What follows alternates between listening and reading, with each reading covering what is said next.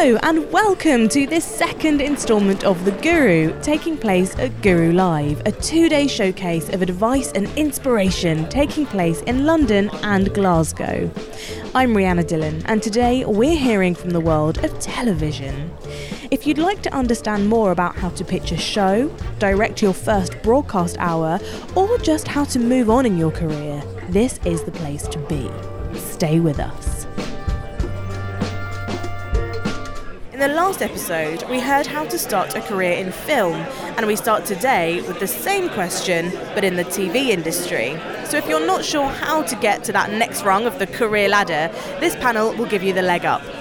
Let's hear from BAFTA Breakthrough Brit Vinay Patel, the writer of BBC's Murdered by My Father, Danielle Morrissey, Head of Talent, Entertainment, Music and Events for the BBC, Helen Veal, Creative Director of Outline Productions, and Stephanie Clond, who's worked on Junior Doctors and The Secret Millionaire. Let's hear a clip with Stephanie, where she explains what it takes to get that first job in TV. Your host is Ade Rawcliffe from Channel 4. I think that working in production and on location or casting or whatever job you end up doing in TV, you just have to be so organised. I think a kind of misconception of telly is kind of, it's fun, you know, it can be fun, but it's not kind of casual. There's so many kind of legal requirements working on productions. You have to work to deadlines, and just to be meticulous and organised, I think, is really important because things can happen quickly, and you need to be on top of things and be a kind of safe pair of hands on a production. Also, I think kind of, determination, having a thick skin is something that you kind of need to learn. When you're casting, you're trying to find people to be on a TV show, or you're trying to set something up, or even if you're just trying to get a job, people are going to say no to you all the time, and you have to learn to kind of not take things personally and kind of learn from that and just keep, moving forward. Ability to take criticism. Yes, exactly. What about you, Helen, when you're looking for people that you would employ at Outline? Can I talk about the things that I'm not looking for? Or that, Okay. If people write to me, and this sounds really anal and uptight, but if there are spelling mistakes in the letter, it just absolutely drives me mental. Particularly, we've all got spell check these days, or we've all got a friend. Don't send people letters that have got spelling mistakes in them, because if I'm going to hire you as a researcher or as an AP, I need to trust you to do things properly and diligently, and if you can't be bothered to spell check a letter or a CV, honestly, that makes me crazy. And the other thing that makes me crazy is when I get a letter that goes, "Dear Abigail, I've always wanted to work in drama production," and I just go, for crying out loud. If you really want to work in a particular genre of television, they're not all the same. Decide what you want to do, decide who you're writing to and why you're writing to them. You write to me about wanting to work in factual entertainment or popular factual telly. Don't write to me and say you've always longed for a career in drama, because I'm going to think you're a bloody idiot. But also, anybody who you're writing to about a career in drama is going to see through you if your interest in drama is so superficial that you don't actually know which is the drama production company and which isn't. I think the thing about television is it's very broad, and there will be, for each of you, with each of your creative skill sets and casts of mind, something click that's absolutely right for you, and it's going to be much easier to make that breakthrough if you have a think about it and do your work around it. Do a bit of research, have a think about the programmes that you enjoy, do some research about the companies that literally make the programmes that you enjoy, and get in touch with them about that specific kind of programme. And Vinny, you're a writer, so what sort of attributes do you think you need to make it as a writer in this industry? Writing skills? Yeah. Well, funnily enough, it'll sound like mad to say it, but I don't think it's so much about being talented. If obviously to a certain amount, yes, but this is a guy who's got a BAFTA nomination. Okay. So example, when I did a master's in writing, and I definitely wasn't the best writer on my course by long, but I wanted it more than a lot of people, I think. So I worked really hard and pushed myself to always. Every new project I did was asking myself, how was this going to improve my skill set as a writer? What was all those, especially early on, and I think you can get really, you'll find that thing that you're really good at and stick to it, whether it's I'm just really good at writing dialogue, so I'll just write reams and reams of shit. And actually, I think early on it is about identifying where you're good at, but where you're not good at, and learning and really pushing yourself to improve that as a writer. And then in terms of industry stuff, it is like everything everyone said here, it is about diligence, it is about resilience, it is about being able to take criticism. I mean, I started off in theatre, and the switch between that and television is the pace, the change of pace is dramatic. Like, you have to be able to deliver better, faster, but it pays better as well. So, you know, there's a reason why they ask that of you. And I feel massively hypocritical saying that, considering I'm behind on 2 deadlines. But I mean, and if you are going to struggle, it's always good about, the worst thing I think is when people think of writers as being, you know, quite flouncy and up in the air, and so you can sort of get away with lots of stuff. It's like you have to treat work, especially if you're going to be in television, as you are a professional, just like being an AP, just like being a producer. You have to be on that level of skills, because, you know, they're going to throw millions, possibly, of pounds at the thing that you write, so you better damn well make it worth it. That was Vinay Patel. In Glasgow, we had a different panel approach the same topic, career progression. We heard from comedian Susan Calman, Phil Edgar Jones, the director of Sky Arts, and Sharon Rooney, star of My Mad Fat Diary. It was hosted by Muriel Gray. Let's take a listen. Let's talk about the real elephant in the room about actually living and working in Scotland, because we're all internationalists here. You obviously Scottish, but you know you operate out of London. The rest of us are based in Scotland but work elsewhere. Mm-hmm. Let's be honest, how hard is it? I mean, presenteeism is sometimes really important, isn't it? For me, for example, last week on Thursday at 5 o'clock, could I pop down to London for a 15-minute audition? Well, that'll cost me £500. I've done that, and I will still do it. I will ask them first of all if they could possibly coincide with a day I'm already there. So on Wednesday I got the Sleeper down, audition, filmed a TV show, Sleeper back up again. How good's the Sleeper though? I think the thing is, for me, it is people, and I'm sometimes booked because I am Scottish, because they're required to tick that box, as we all now know, but they will no longer pay travel. So for example, when I do some shows, I lose money. Some panel shows or television shows, I lose money, because they want you there because you're Scottish, because you've got an interesting voice, but they won't pay for you to come from Scotland. And sometimes it's just the logistics. If I'm asked to film something, I have to factor in the travel time. And sometimes they forget. And the money of having to have a hotel and having to do all that kind of stuff. It is incredible. I'm not saying my career would have been better, because I think I would have been a different comedian had I lived in London and joined in all that kind of social life. So I prefer being here. But my God, it is tough, and it's more expensive. There is no question. My train fare bill, happy to say this, to my accountant last year, was £30,000. Yeah. I spent 30 grand on trains last year. Until I started making some money on some shows, everything I earned went on getting to the places I was going. So there were years where I earned absolutely no money because I just had to get to the jobs.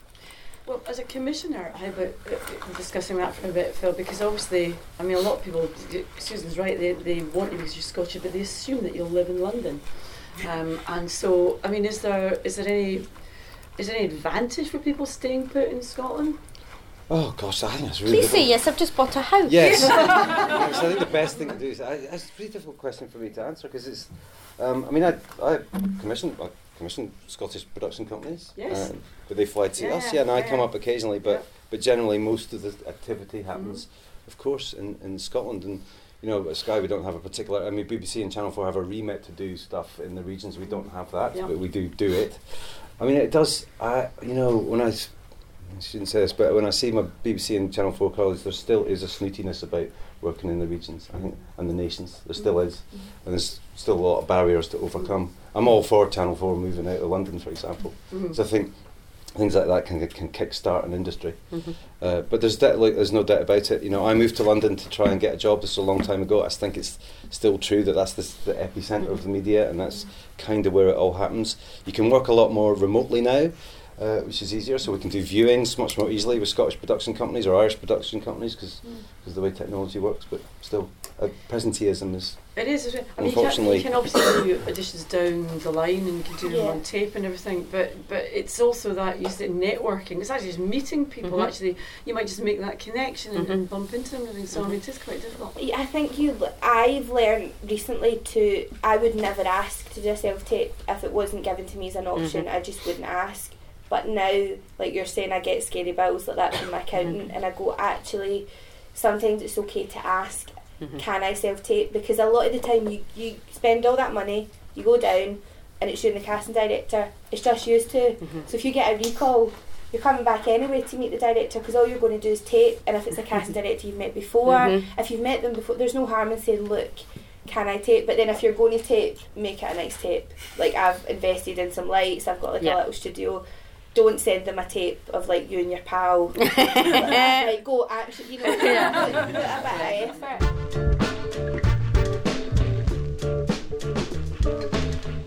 Back to London and onto factual television.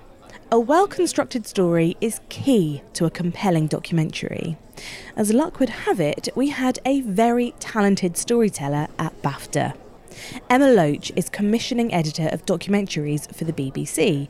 And let's hear from one of Emma's shows now. Ambulance was a BBC specialist factual following ambulances in London. Let's hear a clip and then from Emma. We're going to... How old is this? Eric, who's fallen over. He's got a back injury and he's slouched on the chair. Call came in at what time? 7 o'clock. Oh, man. It's 10 o'clock. 3 hours old. And he's 92. Bless him. 3 hours ain't fair, is it? No. Poor old Eric. Let's go and see if he's all right. Shani and Dave are a 5-minute drive from Eric's house. 2 miles away, at Hampstead train station, an emergency miscarriage call is in progress. The hope's coming. No heartbeat. I've had a scan. There's no heartbeat today. She had a scan. Just reassure her that she is doing very well, okay? And help will be with her as soon as possible, okay? Shani and Dave are now 300 metres from Eric's front door. The miscarriage patient in Hampstead is a higher priority, so the allocated desk must divert them to Hampstead. I think often in documentaries you tell a small story. You go in close to try and sort of illuminate a bigger thing. So you're trying to talk about addiction and relationships with parents by telling one particular story. And that's what I've done all my career. And I think what we were trying to do in this is sometimes you want to sort of have a flash of the horizon, because it's quite hard to, I've made lots of hospital programmes, and it's quite hard to tell a close story to explain or to extrapolate to the sort of, the reason they can't do that is because this is happening over here. And it's quite a hard thing to tell. You can sort of do it by putting 2 stories, juxtapositioning 2 stories, but you don't actually see the real dilemma or the real... The graphics are brilliant. Yeah, and we were trying to work out how can you see the whole horizon of everything that the London Ambulance Service was having to deal with. And it came out of documentaries department, but it obviously has this specialist factual layer. I've never worked with graphics before in my life, but it was actually really satisfying because it felt like it added to it. And as you say, for that moment, you just got a flash of, oh, bloody hell, this is happening everywhere. You see the decisions that people are having to make. It's but didn't seem to take away from the documentary aspect. And it was quite satisfying at the time. But you're layering it on as well, aren't you, with the sort of the audio that you've got? Yeah. So you're being able to build several narratives, but collect them really elegantly. And I think we used to think in telly that there are lots of different genres that can't speak to each other, and specialist factual is very different to factual, which is very different to obviously it's all bollocks. I mean, we're just trying to tell stories, and you use whatever's in your armour to tell that story the best. And each story is very different, and each story needs different elements. So I think probably what's happening in telly now is we're sort of getting rid of those labels. That was Emma Loach with Chair Emma Morgan ending that look at factual TV. In London, we had a real treat with a masterclass from the creators of BBC Three breakthrough show Murder in Successville. Let's hear an infamous clip with guest Jamie Lang and show creator Tom Davis, and then from the team behind the show. This is Harry Styles and his gang. They're as lethal as they are ugly. He's a madman.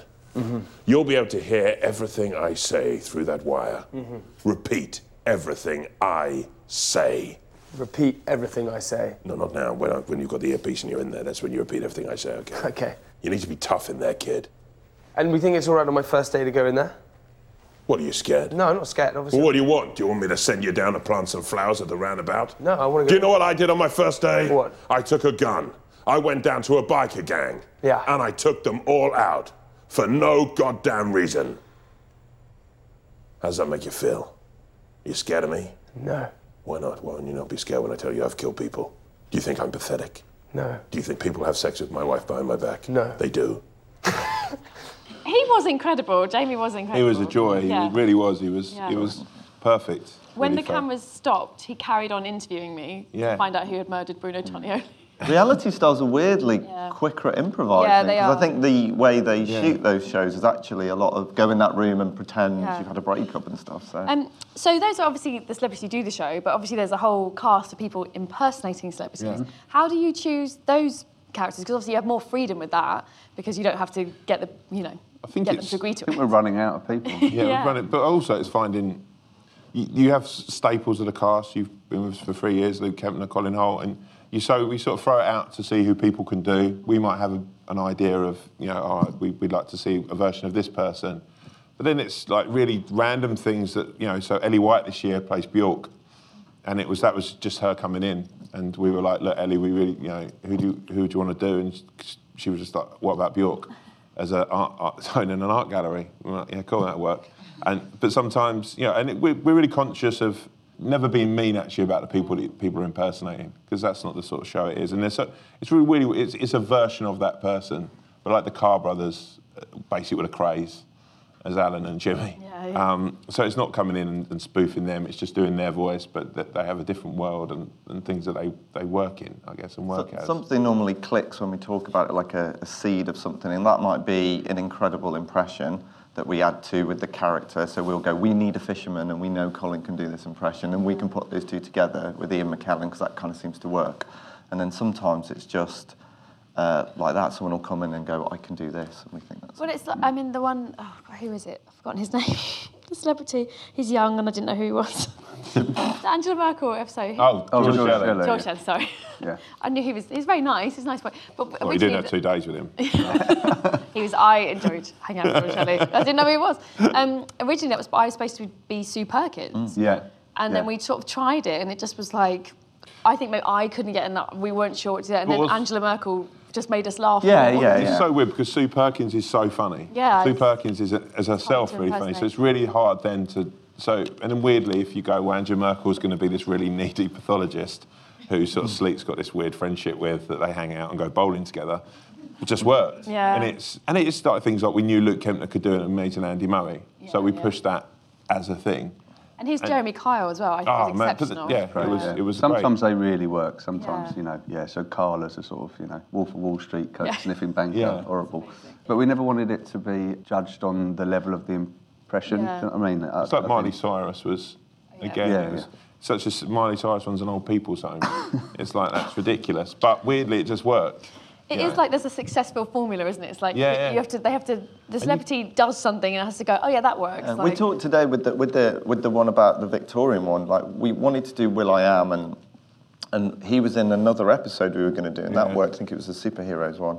And then suddenly we had a chat and we were like, oh, we're doing this Victorian one. What about if Will.i.am's this kind of steampunk guy about the future, because that's very Victorian, but it's also very Will.i.am. And then we all just go, yep, that's completely right. And Paloma Faith running a brothel with her voice, and that, it sort of works, really. It's you start to piece it together. For years we wanted to do Jamie Oliver, and there was no one who could nail it, and then Tony Way came in. Tony Way is, he was Harry Styles in that. He sort of does one character every year. And we were like, look, we've got this Jamie Oliver thing.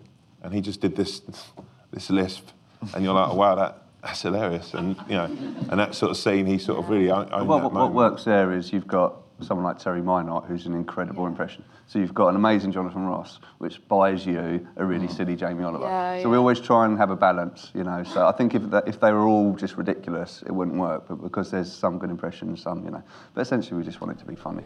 That was exec Andy Brereton, director James Defrond, Tom Davis, and our host, actor and writer Cariad Lloyd. In Glasgow, we heard the lowdown from the industry experts behind hit BBC One drama The Replacement. Here's writer-director Joe Ahern and producer Nicole Kovarian, and the masterclass was hosted by Shireen Nanjiani.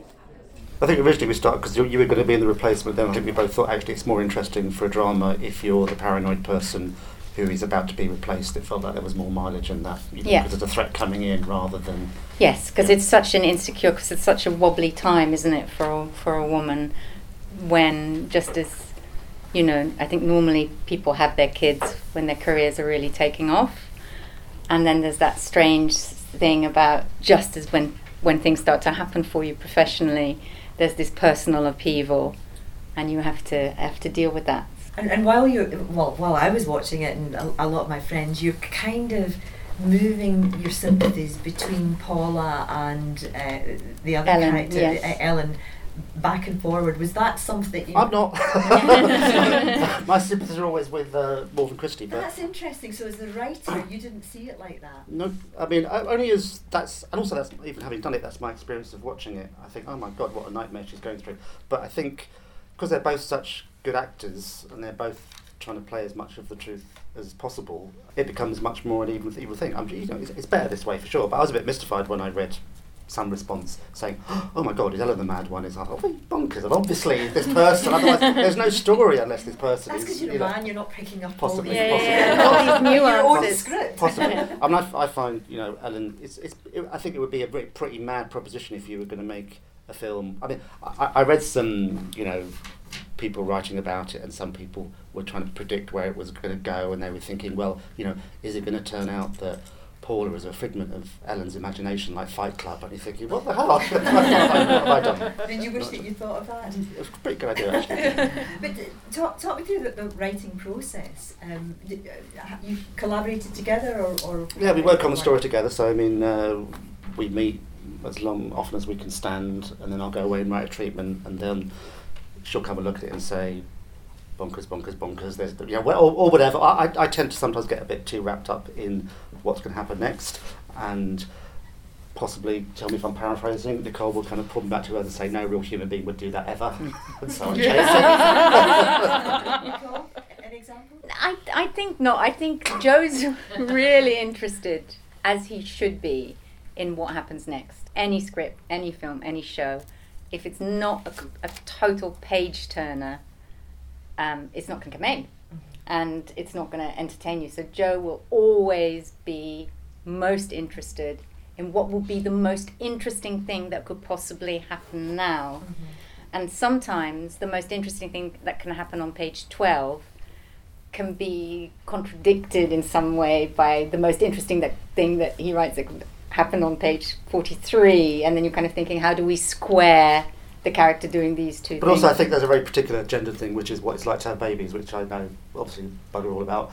There's a thing that happens with Ellen, for example, that for the story, to me it wouldn't be an interesting story if it was a woman who gets pregnant, is unreservedly delighted about it, and has a swimming pregnancy, and it's all marvellous. So it's got to be like someone who's got some issues with having the pregnancy. So to me that's a drama. So all the stuff I'd be throwing in it would be Ellen having issues about certain aspects of the problem the pregnancy is causing for her. And Nicole, among many other people, would say, yeah, but can you please remind us occasionally that she does want to have this baby, and it's not, otherwise she wouldn't have it. And in fact, I think quite late on in the process, when the scripts are being commissioned, or just before the commission, we're just about to get the green light, and one of the BBC people said, can we just do another pass just to show that however you do it, don't care how you do it, that this person would be a good mother, and you believe that she is going to bond with her kid, and that's where. So is that the sister came in? Exactly. Very, very, very late. Right. Very late on, and it's sort of an interesting solution because it solves some problems, but in fact, and the Sarah McRae who played the sister, fantastic actress. The scenes were all really good, but they were a little bit problematic in the edit because they didn't always further the story. And it's the flip side to what Nicole's saying, which absolutely. Is that those things absolutely solve the problem of making Ellen a nice person because she likes her nieces and she does all that kind of stuff. So I think, she'd be a great mother. But they weren't forwarding the story. They were just illustrating the character. And so with a script, it's really hard. You've always got to get both. They've got to be scenes that you have to have for the plot, and they help you understand the character. If it's just one or the other, it's not so good. Our final masterclass featured the cast behind the Scottish comedy Still Game. Here's director Michael Hines and co-creator Ford Kiernan, along with cast members Gavin Mitchell, Jane McCarry, Mark Cox, Sanjeev Kohli and Paul Riley. What do you prefer? Do you prefer the serious stuff or the No, I like the high variety. comedy? You know, as a comic director, doing the stuff with the bath where we're going to build a separate room and drop a bath 15 feet full of water and all that kind of stuff is a challenge and good fun. But there is a real lovely beauty because I love those solemn moments because they do punctuate the series really well, and I like directing good actors. It's nice to do, so I enjoyed those as well. But I wouldn't do drama all the time because drama's a lot easier than comedy in that respect. And drama is easier than comedy because it's kind of received wisdom that a comedy will never win an Oscar because somehow it's the poor cousin of drama. Comedy is drama with extra stuff. It's the same rules. It's the same 3 acts. It's the same dynamic, and you've got to make them laugh 3 times a page. I've never understood why comedy was seen as some kind of poor relation of drama. And it's why, when Ford and Greg write, they can pull focus. One of my favourite scenes in Still Game is when Jack and Victor are having a pop at each other because you've railroaded Victor into Go to Canada. phoning his son and he's not interested. That's right, yeah. And you have this big stand-up row and there's not one joke in it and it's beautiful. But it's because it's still, you know, it's still obeying the same rules. The funny thing was, we wrote 5 gags in that bit. And you It was pulled just them. that nobody laughed. If you think about in a drama, right, if you say to someone, I love you, there's only 3 ways to do that. I love you, I love you, I love you. That's the 3 ways You've you can never do been to drama college, clearly. Be a tree. But at the end of the day... What with the pull in the hair? I love you! That's still under you. That's drama. Staring at a gyro. I love you! Kid pirate of Greg, I love you! So at the end of the day, Sandra's quite right. You've got that on top of that, you've got to make them laugh. And you have to decide, is it a laugh that you want everyone to get at that one moment? You've got to make everyone laugh at that point. How do you shoot that and make that happen? And, and there's a lot, as these guys will testify, there's a lot of drama actors who can't do comedy at all. Ford, I suppose it's kind of, you know, the setup when you're writing with you and Greg. Does one of you have a sort of sharper nib in comedy, and the other one, you know, lands the emotional stuff a bit? No, it's never been like that. We've had that quite a few times. No, it's all born out of conversation. We make each other laugh. If we didn't make each other laugh, nothing would happen. And if we're not laughing at what we're talking about, then it never goes on the paper. If we find that we're halfway down a page and we haven't laughed yet, all we're doing is treading water. You can write all day long with it, you know, gags, but unless they're making you laugh, there's no point in them. But we're lucky because we're at a bit now where the cast, the core cast, we know them so well, we know what their abilities are, and you know that when you're writing it, they can lift it off the page. Not only is it funny to us, we can hear them speaking it. When we write stuff for Coxie, we can hear him saying it. When we write stuff for Paul J and Sands, you can hear it while they're saying it. Not so much with Gavin. No, but do you know what I mean? No, it's because we know them so well, we can hear them say, that's definitely something Tam would say. So there's not really anybody in charge of the emotional bits of the thing. We identify that as we're talking. Sometimes you'll be sitting, because we know each other so well, the two will sit up and look at one another and go, there's a weepy in that, and we go and we start writing a weepy bit. And you know, you just identify it as you're going.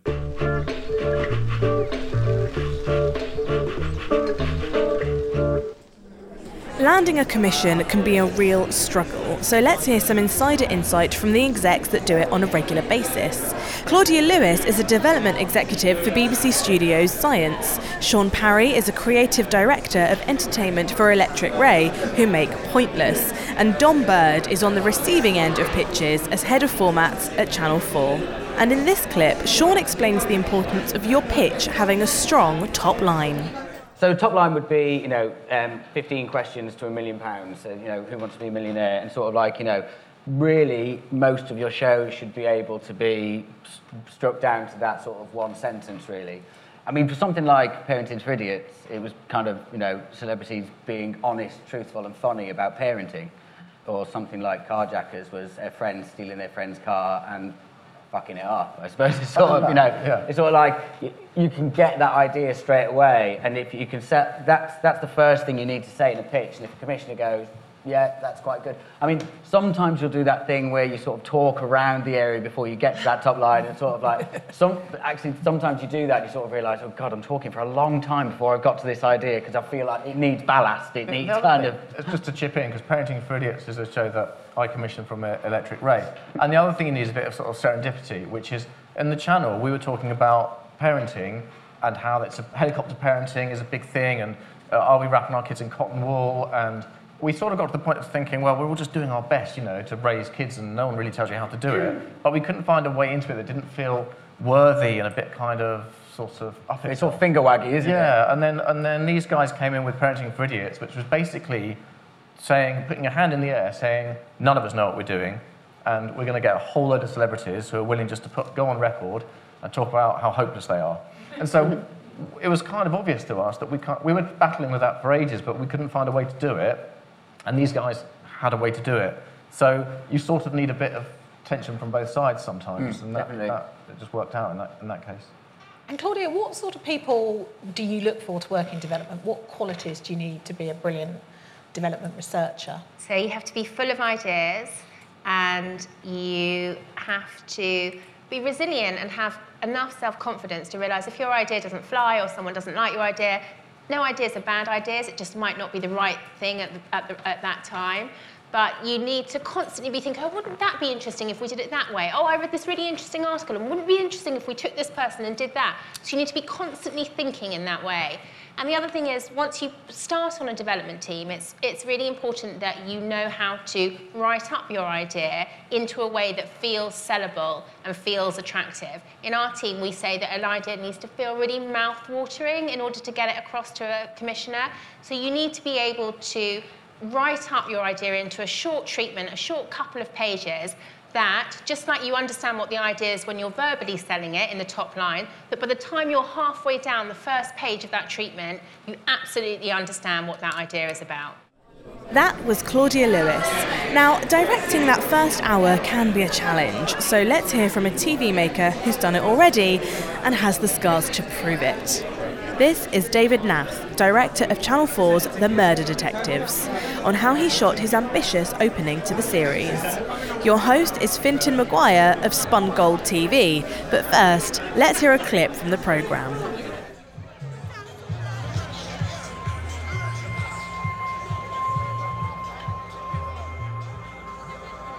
Most people lead good lives.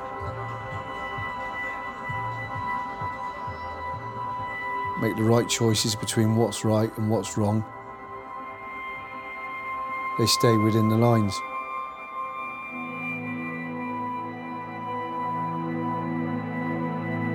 Till the day comes when they make the wrong call.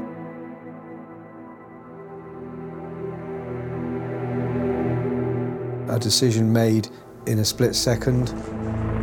Can I have some help down here, please? A young man lying dead. Earth to earth, ashes to ashes, dust to dust. A family desperate to know why. I'm begging you, please contact the police.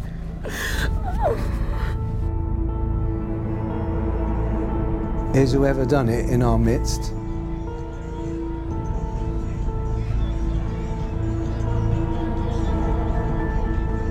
We will get him. It's just a matter of time.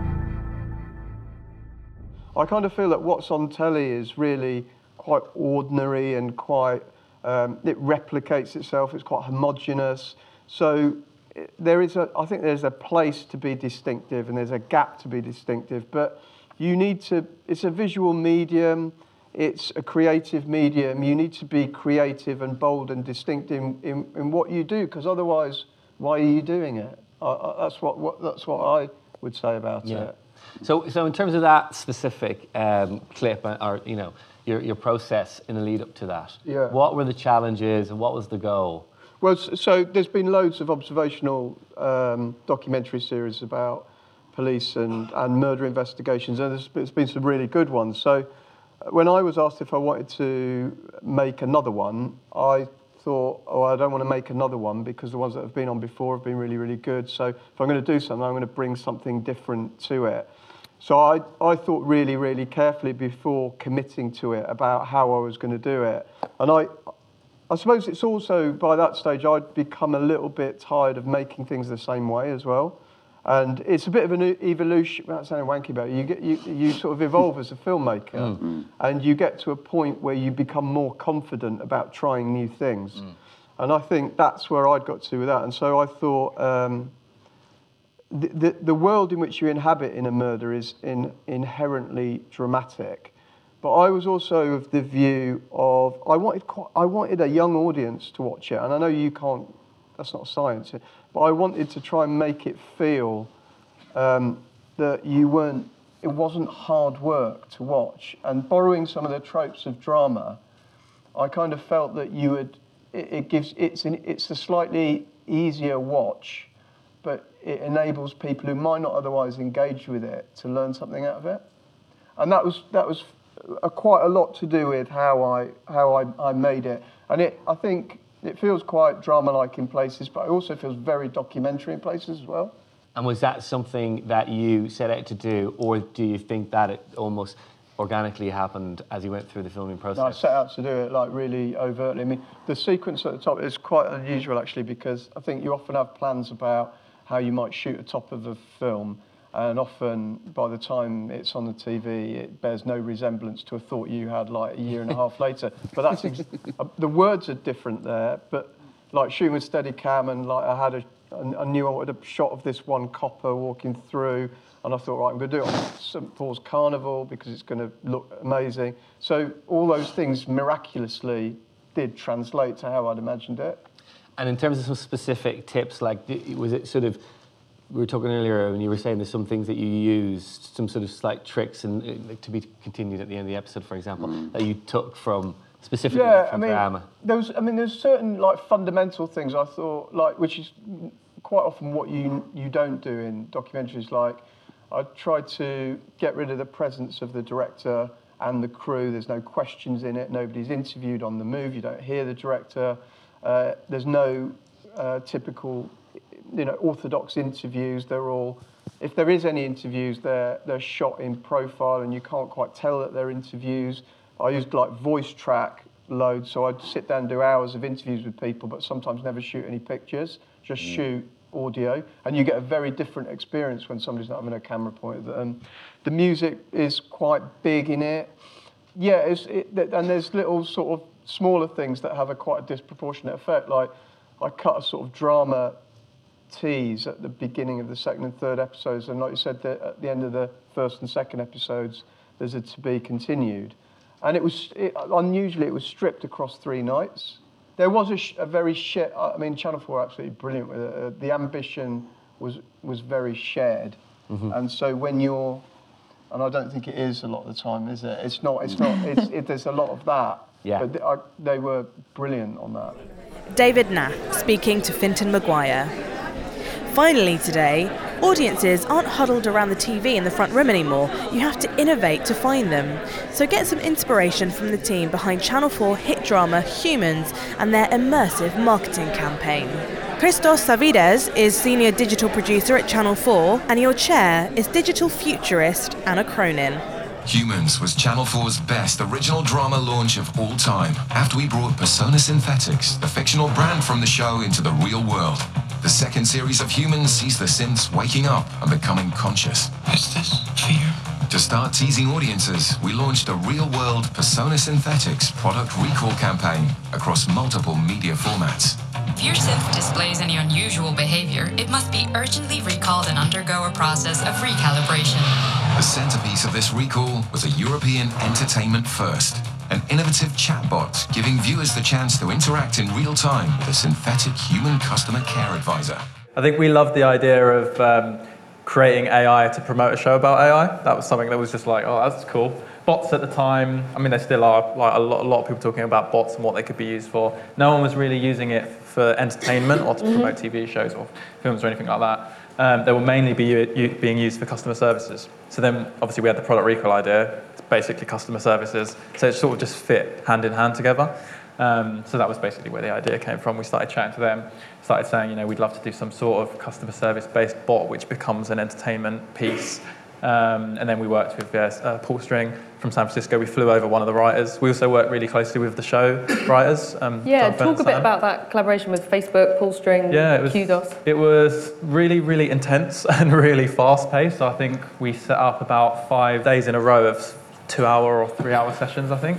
And every day we basically just sat in a room full of Post-it notes of what's going to happen and how's it going to work. And I think the first session we had just internally. So it was like for creative, and it was the guys from Pull String, and we sort of developed what we thought would be a good story. And I think the second day we sort of presented that to the writers of the show and said, this is what we're thinking, and then they really liked it, and then they sort of gave in their bits of ideas and how we could develop it to make it sort of work side by side with the show.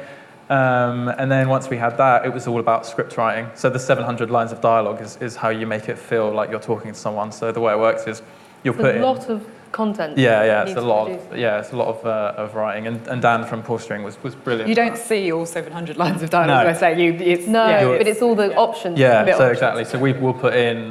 We try to like guide the narrative. So we'll have a rough structure, but then you can sort of come out of it and back into it based on the conversation.